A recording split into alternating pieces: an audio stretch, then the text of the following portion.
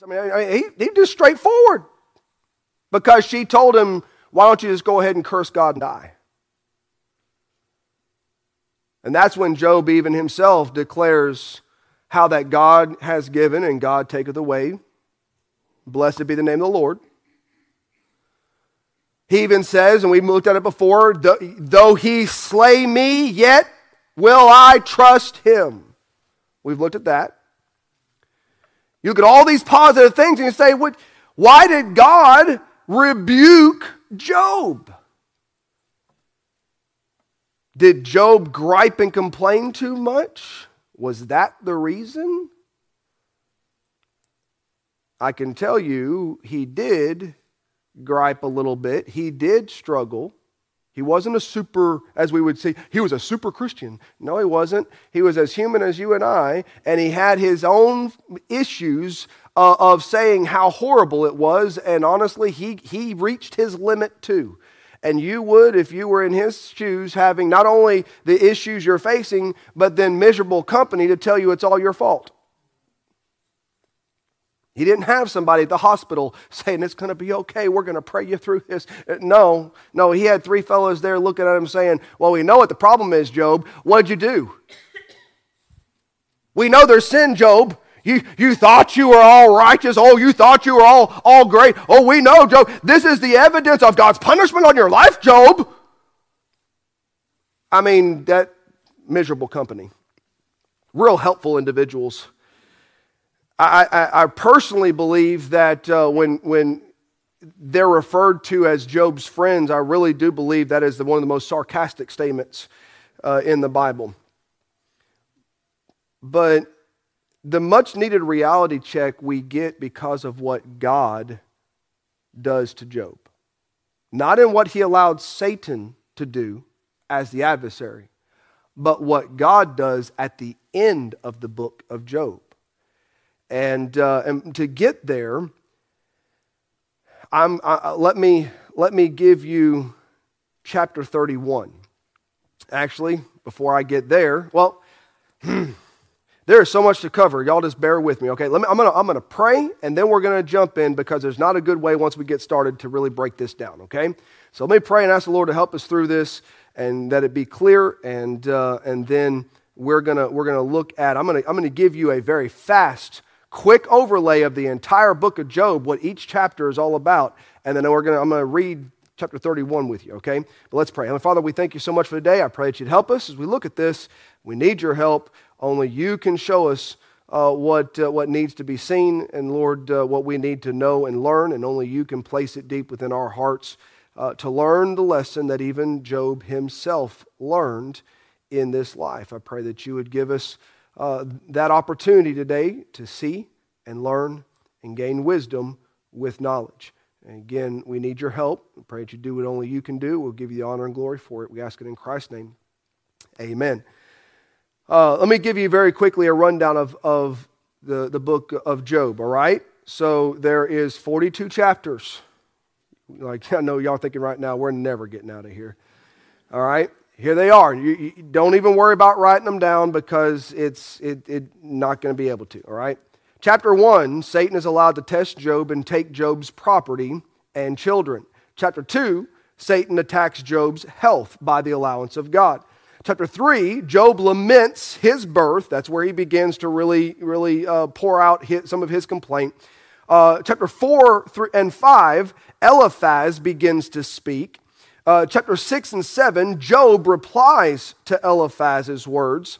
Chapter 8, Bildad begins to speak. And then chapter 9 and 10 is Job replying to Bildad. Then chapter 11 is Zophar. He begins to now speak. They're just taking turns. It's like tag teaming. All right? And then Job, in chapter 12 through 14, Job replies to what Zophar has said. And then in chapter 15, Eliphaz comes back and accuses Job. And in chapter 16 and 17, Job replies to the accusation. Chapter 18, Bildad now speaks again, doubling down. And Job then in chapter 19 replies to that. Job chapter 20, Zophar speaks again, doubling down on his words. And then chapter 21, Job is replying to that. Chapter 22, Eliphaz, he's the most outspoken individual putting his foot in his mouth 24/7.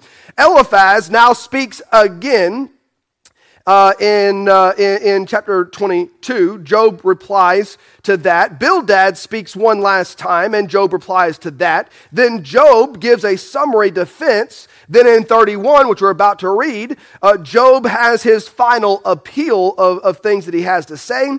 Then in chapter 32 through chapter 37, Elihu rebukes Job and his three friends, but he doesn't just rebuke them. He then goes into a great monologue of a number of things. He preaches a message.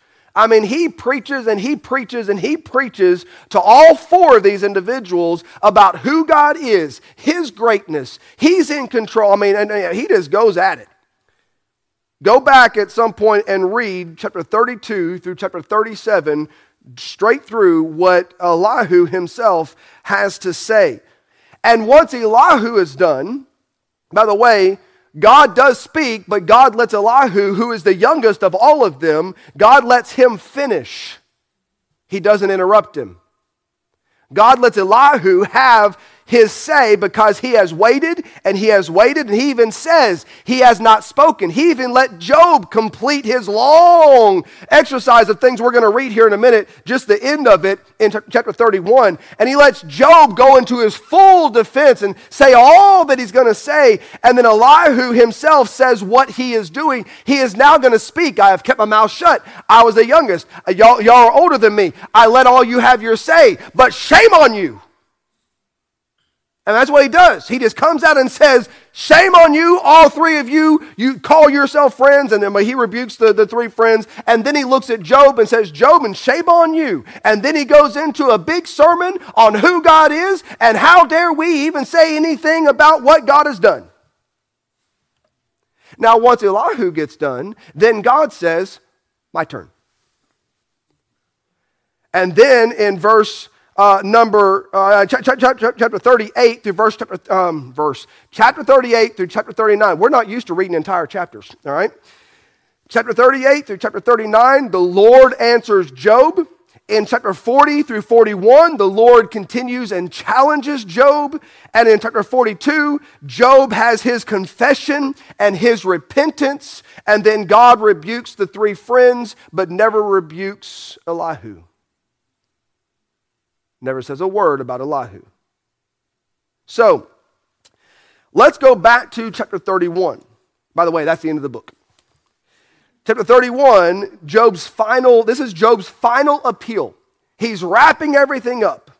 He's been this whole time been giving his answer of defense after each person attacking. And after each reply, he replies. And it's just like a ping pong game, back and forth and back and forth. And now Job is wrapping things up. He's given us a full summary defense of all those things which he was saying. And now he's going to come to his final appeal on what he has to say in defense of himself. But I want to show you through this, I want to show you towards the end, right at the end of chapter 31, I want to show you an issue that we see at the last verse of 31 and the first verse of chapter 32. And you'll see in just a moment why God spoke up after Elihu and why God rebuked Job. And then we're going to see God's answer. All right, so let's read chapter 31 together. Here is Job now giving his final appeal. He said, I made a covenant with mine eyes. Why then should I think upon a maid? By the way, he is actually giving a full defense, and he's justifying and qualifying because there's been accusation that somehow, some way, Job was unfaithful to his wife. Okay? So he's going through, and he says, verse number 2, for what portion of God is there from above, and what an inheritance of the Almighty from on high? Is not destruction to the wicked, and a strange punishment to the workers of iniquity? Doth not he see my ways, and count all my steps? If I have walked with vanity, or if my foot hath hasted to deceit, Let me be weighed in an even balance, that God may know mine integrity. If my step hath turned out of the way, and mine heart walked after mine eyes, and if in any blot have cleaved to mine hands, then let me sow, and let another eat. Let my offspring be rooted out. If mine heart have been deceived by a woman, or if I have laid wait at my neighbor's door, then let my wife grind unto another, and let others bow down upon her. For this is an heinous crime. It is an iniquity to be punished by the judges. For it is a fire that consumeth to destruction, and would root out all mine increase. If I did despise the cause of my manservant, or of my maidservant, when they contended with me, what then shall I do when God riseth up? And when he visiteth, what shall I answer him? Did not he that made me in the womb make him? And did not one fashion us in the womb? If I have withheld the poor from their desire, or have caused the eyes of the widow to fail, or have eaten my morsel myself alone, and the fatherless hath not eaten thereof. For from my youth he was brought up with me as with a father, and I have guided her from my mother's womb. If I have seen any perish for want of clothing, or any poor without covering, if his loins have not blessed me, and if he were not warmed with the fleece of my sheep, if I have lifted up my hand against the fatherless, when I saw my help in the gate, then let mine arm fall from my shoulder blade, and mine arm be broken from the bone. You say, what? I'm going to stop right there. We got a little bit more to go. But you say, preacher, what is all this? Listen to what he's saying. He's speaking in his defense. He's doing what we do. If I'm lying, let lightning strike me. That's what he's doing. And he is laying out everything that man is thought you're supposed to do to be a good person, to be a righteous person. Feeding the poor, taking care of the widow, making sure that those that are hungry are fed, making sure that those that are naked are clothed. I mean, he's going through the entire list of all the do-gooder deeds that he is expected to do, taking care of his those that serve him, being faithful to his wife. I mean, he's just going down a list. Even those that need help in the gate, and he's dealing with all that. And he said, listen, if I've done these things, if I've lifted a hand against man, let my arm fall off. That's what he's saying. Moving on. All right, next one. Verse number 23, I believe, right? All right, just checking. For destruction from God was a terror to me, and by reason of his highness I could not endure. If I have made gold my hope, or have said in the fine gold, thou art my confidence. If I rejoice because of my wealth was so great, and because mine hand had gotten much. If I beheld the sun when it shineth, or the moon walketh in brightness, and my heart hath been secretly enticed, or my mouth hath kissed my hand, this also were an iniquity to be punished by the judges. For I should have died I should have denied the God that is above. What he's saying is, if I'm trusting in gold, and I'm trusting in wealth, and I'm thinking I did all this, if I'm the kind of person that's doing all this, then the worst of the worst should have happened to me. But I didn't do those things. I didn't trust in gold. I didn't trust in my hand. He's defending himself.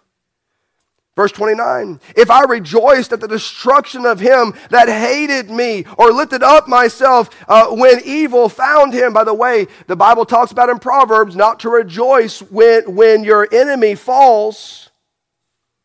And he's saying, if I've done that, but I haven't. So he is declaring, get ahead of myself a little bit, but Job, in his defense, has reached a point now where he is declaring his goodness. Look how good I have been. Look how righteous I have been. Show me one evidence of any of these things that I've been guilty of, my entire life. He's not speaking to God, he's speaking to his friends that are attacking him. Verse number 30, neither have I suffered my mouth to sin by washing a curse to his soul, or by wishing a curse to his soul. I got to be able to read the words. If the men of my tabernacle said not, oh, that we had of his flesh, we cannot be satisfied. The stranger did not lodge in the street, but I opened my doors to the traveler. If I covered my transgression as Adam by hiding mine iniquity in mine bosom. He's going all the way back to saying, listen, if I was as bad as Adam and trying to make it look like I didn't do anything, boy, it'd be pretty rough, but I didn't do that. He's pointing fingers now.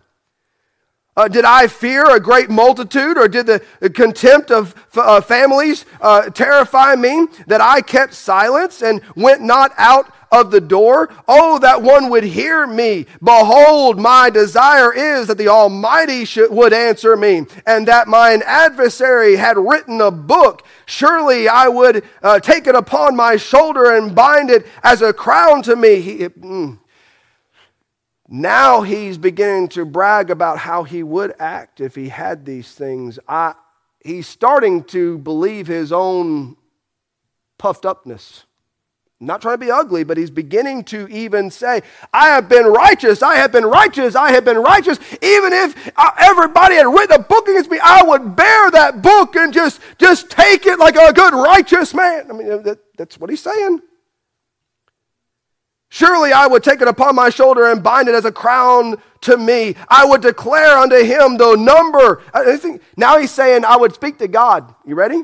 I would declare unto him, because the Almighty would answer me. He would talk with me. I would declare unto him the number of my steps. As a prince, I would go near unto him. I understand the Bible says that we can come boldly before the throne of God, but at this point, he's starting to have a bit of a different attitude about his approach. He is so determined to defend himself in the midst of these individuals who are attacking him that he begins to forget who he is and even who he's referencing now. And he's not attacking God. He is in defense mode of himself, closing out his argument. He goes on in verse number 39, if I have eaten the fruits thereof without money, or have caused the owners thereof to lose their life, let thistles grow instead of wheat, and cockle instead of barley. The words of Job are ended. In other words, he just did a mic drop. Now, he is so wrapped up in his defense that Job begins to, and here is the biggest issue, and we'll come back to it in a minute, but Job begins to declare his righteousness. You accuse me. You're saying all these things have to be so. You're pointing things out that you have no evidence of. Let me tell you, if I have done this or if I have done that, I would be worthy of this. But if I had done this and I had done that, I would be worthy of that. But I've done none of these things. I have been faithful to the father and the widowless, the widows. I have been faithful to feed the hungry. I have been faithful to take care of the servants underneath me. By the way, go all the way into Ephesians. Read about fathers to their children. Read about masters to their servants. Read about all the things that are commanded in faithfulness and how you care and deal with people. And he is defending every single one of those teachings that we see are important for a child of God to live by, to prove that they are living according to God's will and doing according to God's way. Not that we're earning salvation, but he is defending himself, saying, I have lived a life that you cannot prove that I have done anything wrong. I have lived above board. I have done way more than I was expected to do. I have made sure that no one slept in the streets. If I was aware of it, I gave him a room. I have been the epitome of a righteous man.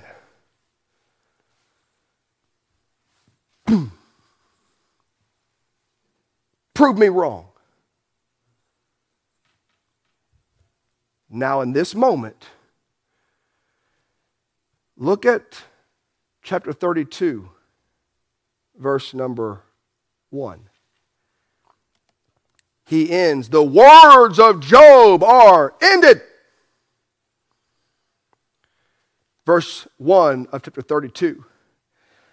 So these three men ceased to answer Job, his three friends. Why did they cease to answer him? Because he was righteous in his own eyes. At that moment, the back and forth ping pong game ended, and they said, what's the use? He has just given a huge dissertation of everything, and we honestly don't have anything to point out specifically. We're just saying it's got to be something. And so they just stopped talking because they perceived and they saw that in Job's eyes, he was going to defend his righteousness to the death. Now, after that, Bible says in verse number 2 of chapter 32, then was kindled the wrath of Elihu, the son of Barachel, the Buzite, of the kindred of Ram. Against Job was his wrath kindled because he justified himself rather than God. Also against his three friends was his wrath kindled because they had found no answer and yet condemned Job. There's your reason why he goes on his rampage, which, again, I remind you, God does not rebuke him.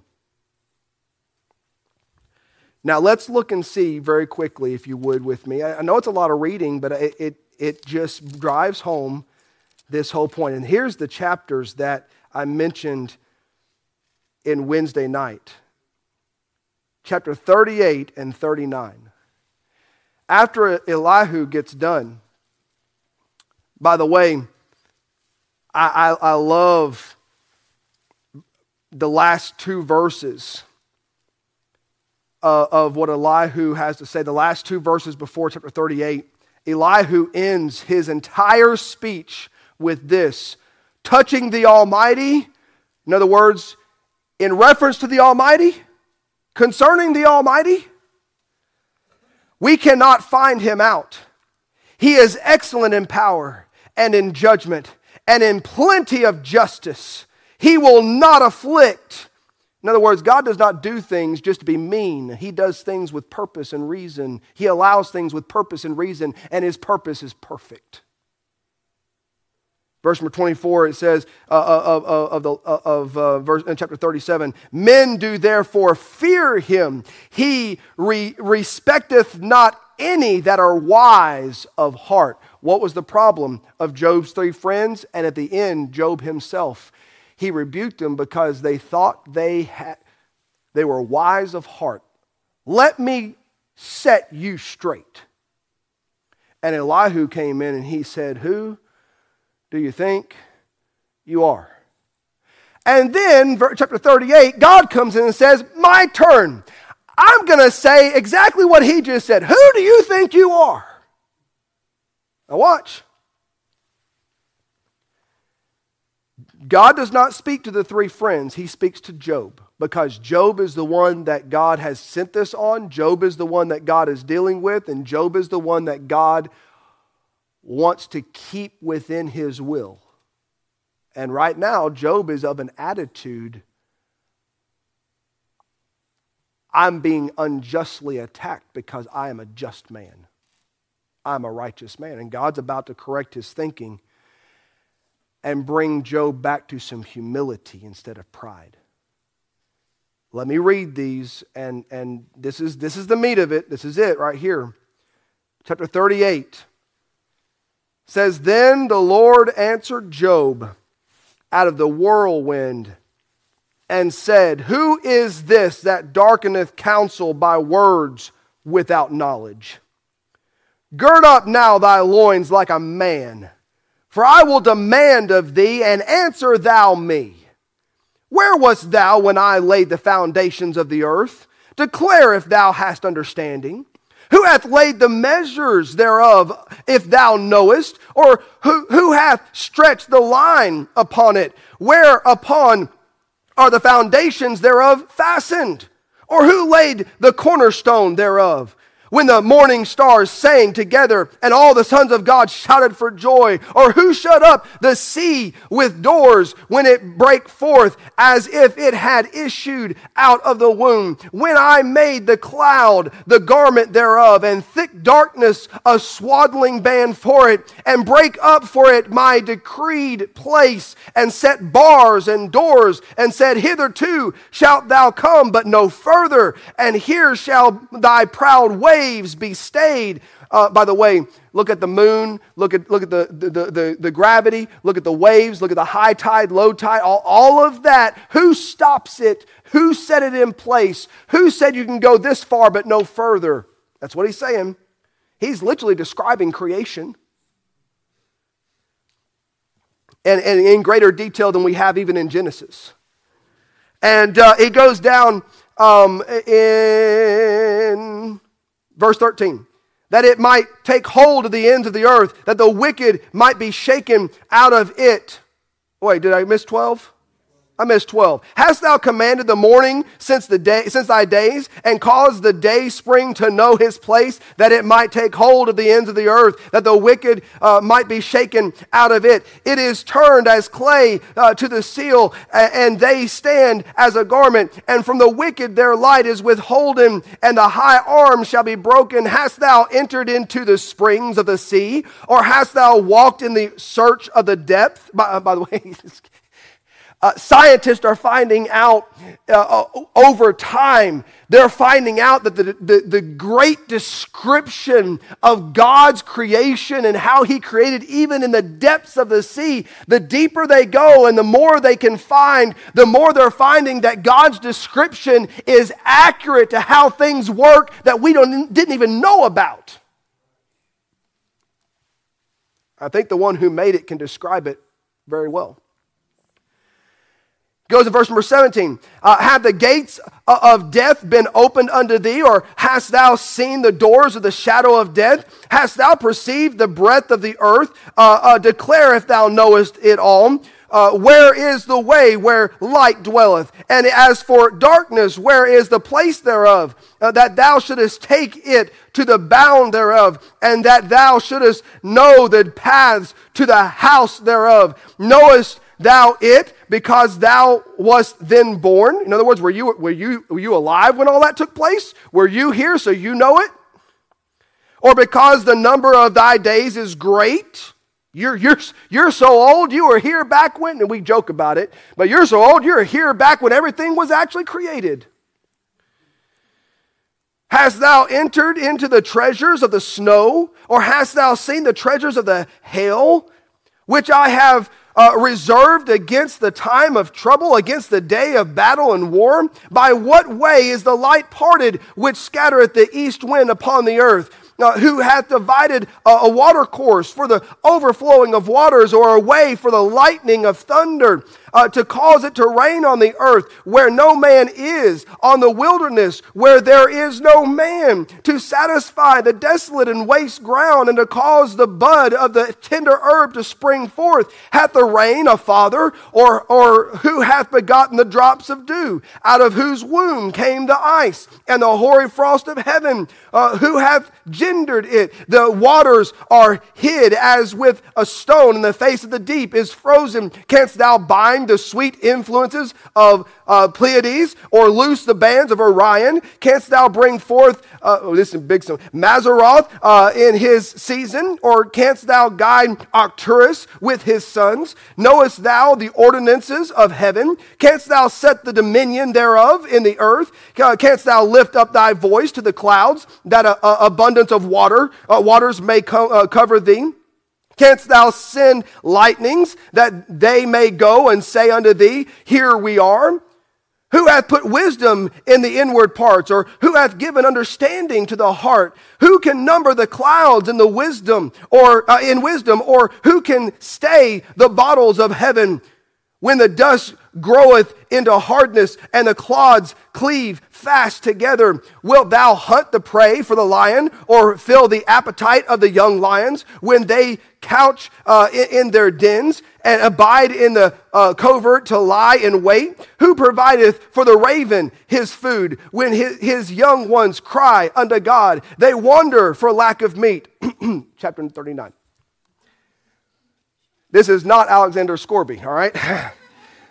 Knowest thou the time when the wild goats of the rock bring forth? Or canst thou mark when the hinds do calve? Canst thou number the months that they fulfill? Or knowest thou the time when they bring forth? They bow themselves. They bring forth their young ones. They cast out their sorrows. Their young ones are in good liking. They grow up with corn. They go forth and return not unto them. Who hath sent out the wild ass free? Or who hath loosed the bands of the wild ass? Whose house I have made the wilderness, and the barren land his dwellings. He scorneth the multitude of the city, neither regardeth he the crying of the driver. You ever try to work with a donkey? They got a mind of their own. The mule. There's a reason why people just wanted to beat a mule. Because in the end, he might do what you want. In the end, he might do what he wants. And what the Lord's saying, who was it that actually made them that way? Who gave them the confidence to live their own life? Who gave them the ability to go out into the wilderness areas and survive it? That's what he's saying. Moving on. Verse number 8. The range of the mountains is his pasture, and he searcheth after every green thing. In other words, he'll eat anything in its path. It's like a goat. All right. Will the unicorn be willing to serve thee or abide by thy crib? Now, we don't know exactly what a unicorn is as a whole, but by the way, mythical creatures are created by man to a certain degree, but I believe there was actually a creature called a unicorn. It's very possible that that creature no longer exists, much like many of the large dinosaurs that used to exist. There's several reasons for it. I can't go into it all, but very possibly one of the things of reasons you don't see a unicorn anymore is whatever it was, it very possibly could have been hunted or valued, kind of like the bison. The bison has no great big thing other than its value for certain aspects, and man can't seem to stop himself from doing what he wants too much. And so it's very possible that the unicorn, don't know what it looked like, don't know all the details about it, but as a whole, they did exist, and now more than likely, either they don't exist or we call them by a different name and we don't realize it. Okay? But it goes on, canst thou bind the unicorn with his bands in the furrow, or will he harrow the valleys after thee? Wilt thou trust him because his strength is great, or wilt thou leave thy labor to him? Wilt thou believe him that he will bring home thy seed and gather it into thy barn? Gavest thou, by the way, he's almost describing a horse. All right. Gavest thou the goodly wings unto the peacocks, or wings and feathers unto the ostrich? Which leaveth her egg. Now you get this. He even describes the fact that he designed the ostrich to do what it does, even though it doesn't make any sense. Look, the ostrich, which leaveth her eggs in the earth and warmeth them in dust. In other words, good luck, kids. And forgetteth that the foot may crush them, or that the wild beast may break them. She is hardened against her young ones, as though they were not hers. Her labor is in vain without fear, because God hath deprived her of wisdom, neither hath he imparted to her understanding. That doesn't make a lot of sense. Why would he do that? But he's God. He made the animal exactly how he desired the animal to be. It goes on to say, what time she lifteth up herself on high, she scorneth the horse and his rider. Hast thou given the horse strength? Hast thou clothed his neck with thunder? Canst thou make him afraid as a grasshopper? The glory of his nostrils is terrible. He paweth in the valley and rejoiceth in his strength. He goeth on to meet the armed men. He mocketh at fear and is not affrighted. Neither turneth he back from the sword. The quiver rattleth against him, and the glittering spear and the shield. He swalloweth the ground with fierceness and rage. Neither believeth he that it is the sound of the trumpet. He saith among the trumpets, ha ha. Think about it. This is God speaking. Now bring it down to a person talking to you. And they're saying, and think about God saying, hey, Job, do you understand? He saith among the trumpeters, ha ha ha. It's hard to imagine God doing this, but God has given man an understanding that the horse laughs at fear. The horse is designed to laugh at those that say, we're coming against you. Bring it. Ha ha ha. Like I'm afraid. That's what God's saying. It goes on in verse number 25, and he smelleth the battle afar off, the thunder of the captains and the shouting. Doth the hawk fly by thy wisdom and stretch her wings towards the south? Doth the eagle mount up at thy command and make her nest on high? She dwelleth and abideth on the rock, upon the crag of the rock and the strong place. From thence she seeketh the prey, and her eyes behold afar off. Her young ones also suck up blood, and where the slain are, there is she. Now, it goes on. And listen what Job says in verse number 40. I'm not going to read much more. We're almost done. But the Lord looks at Job and says, moreover, the Lord answered Job and said, shall he, now he got done with all that. Now he's not done yet. You got to keep on reading for a little bit more as he challenges Job a little bit. He talks about Leviathan. He begins to speak of what would be considered today, if you actually took into the picture of what he's saying, it would actually be the description of great, what we call dinosaurs, great creatures of great size. And God begins to ask Job, I challenge you, go get Leviathan. I challenge you, go command him. I challenge you, go take care of the waters and do this and do that. But we're not going to read all that. Right here, just after 2 chapters of time with the Lord just letting Job have it. How would you like to be Job? Here you are, you just declared how righteous you are. What a big man you are in defense of these other little men who are attacking you. And you just declared this, and God comes in after, by the way, after Elihu, who is, by the way, the youngest of the group, comes in and gives more wisdom and preaches a stronger message of truth to all 4 of them. And so the youngest of them actually sets them all straight. Then God comes in and says, by the way, Job, I'm doubling down. Buckle up, boy. Get ready. I'm about to let you know something that you've forgotten. Where were you, Job? Say, preacher, this sounds really rough. No, this sounds just honest. Reality check.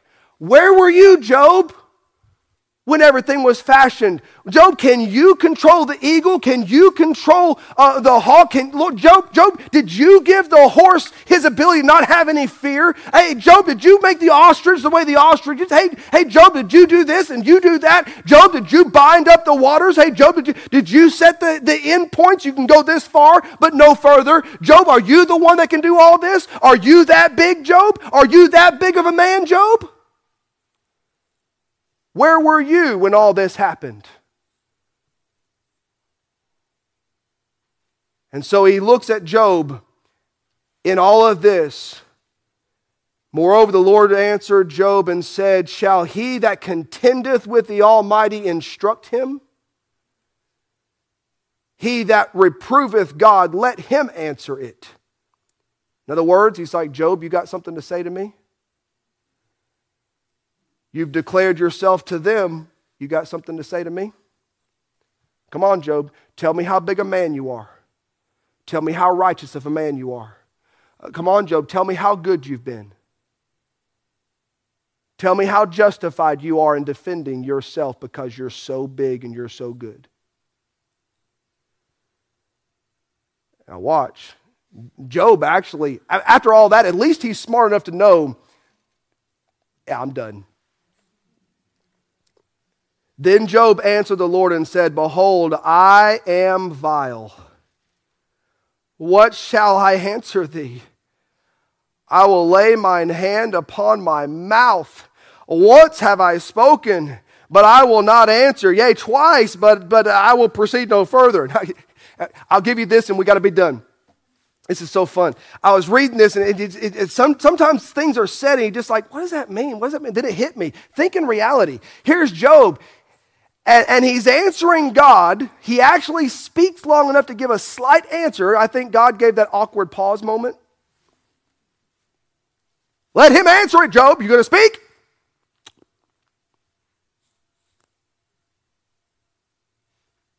Job? Got something to say? And here's Job. I'm vile. I shall not answer. I don't have an answer. What shall I answer thee?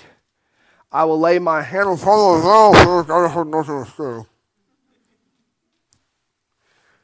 And he says, once have I spoken. When was that? He was speaking to his friends.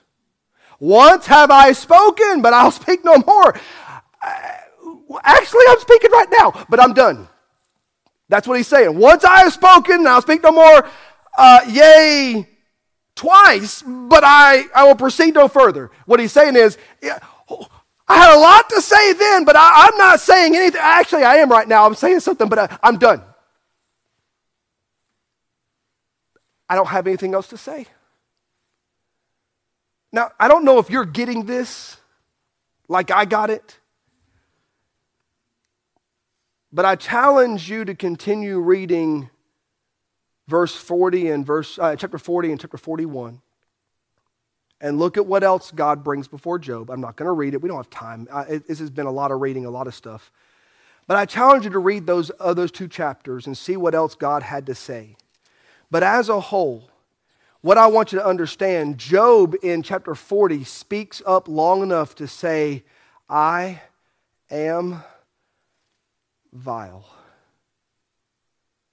It's a little bit different attitude than he had just 2 chapters before when he's telling his friends, I am justified. I'm a good man. I've done all the things that any man would ever be expected to do. You cannot put any blame on me. And then now he speaks to God and says, I'm pathetic. I'm vile. I'm nothing. I'm nobody. But then you see it more. I'm going to give you this last little bit. We're done in chapter 42 at the very end. God gets done all the way through. And the very first part of chapter 42, Job finishes his final answer. He says, the Bible says, then Job answered the Lord and said, I know that thou canst do everything, and that no thought can be withholden from thee. So Job's revealing why God is rebuking him, because God knows the heart of Job. God knew in that moment the thoughts going through his head while he's qualifying and justifying himself as a righteous man to his friends. He is defending his own goodness. And God said, you're getting lifted up in pride, and I'm about to take your feet out from underneath you. So Job, listen up. Who do you think you are? You're all that good. You're all that great. You have all this self-proclaimed righteousness. And yet, Job, what are you really? Job says, I'm vile. He goes on and says, I know thou canst do anything, and that no thought can be withholden from thee. Who is he that hideth counsel without knowledge? Therefore have I uttered that I understood not. He's saying that you asked that question, God, who hideth counsel without knowledge? I'm the guilty one. He doesn't even point to his friends. He said, it's me. You're talking about me. Things too wonderful for me, which I knew not. Here I beseech thee, and I will speak.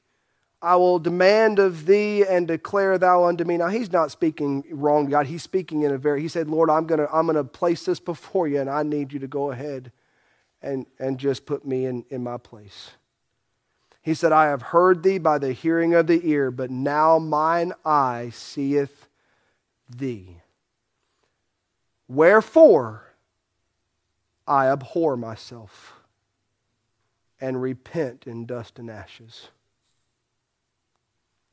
Goes back to Isaiah chapter 6. Isaiah had a similar scenario, and he saw God high and lifted up, the Almighty, and his reaction was, woe is me, for I am undone. For I am a man of unclean lips, and I dwell in the midst of a people of unclean lips. Can I just say, here is as a whole, the much needed reality check. There is nobody in this auditorium that could ever stand before a holy, righteous, almighty God and declare ourselves self-righteous. Now, we make the mistake sometimes of doing it to people around us. Let me tell you all that I've done. Let me tell you all the things that God has done with me.